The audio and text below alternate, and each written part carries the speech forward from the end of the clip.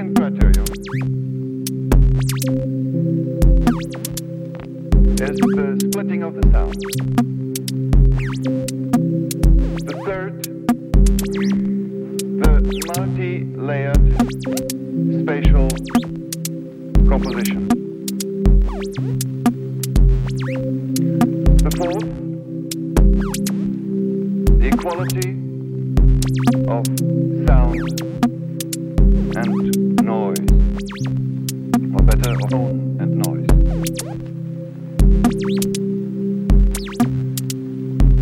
I would like to thank you very much for coming to listen to what I want to say about these four criteria.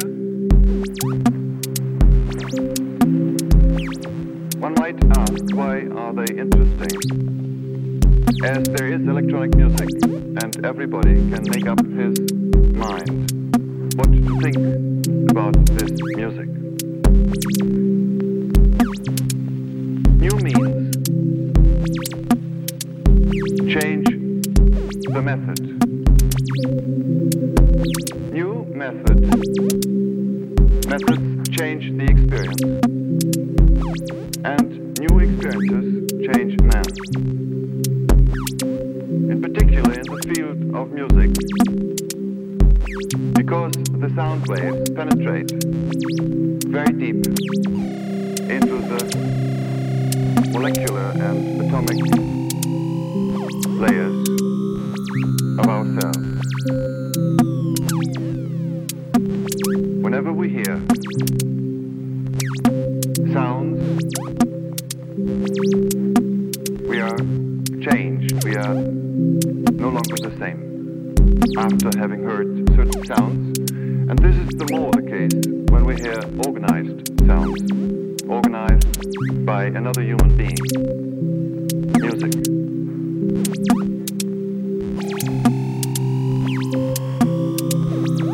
At about 1950, it was no longer self-understood that a sound is a sound.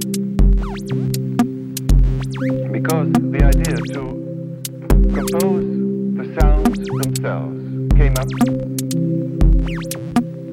as a result, we might say, of the historical development, the school of Vienna, of the Viennese composers, had reduced the musical objects, the themes, the motives, to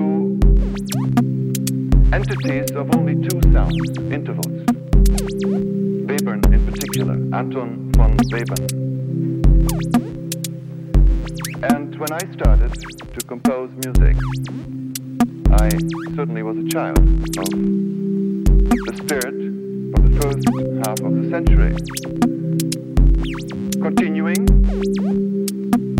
and widening what the composers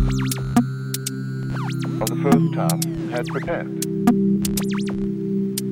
And it took a little step to have the idea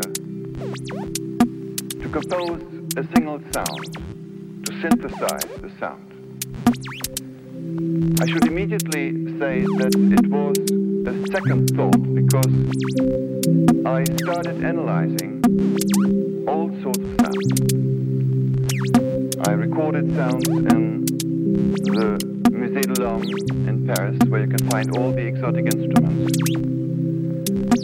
Instruments of wood, of stones, the lithophones, of metal, of all different cultures, and of all the different historical periods. But I also analyzed sounds which I recorded in the daily life. All sorts of noises. I began to study books in which you can find the analysis of vowels, of the classical musical instruments. And one by one, not having had any good training at the music conservatory or at the university in acoustics, one by one, I became aware that a sound is not just a sound, and I became very interested in the differences between the sounds. What is the difference between a piano sound and a vowel ah and the sound of the wind?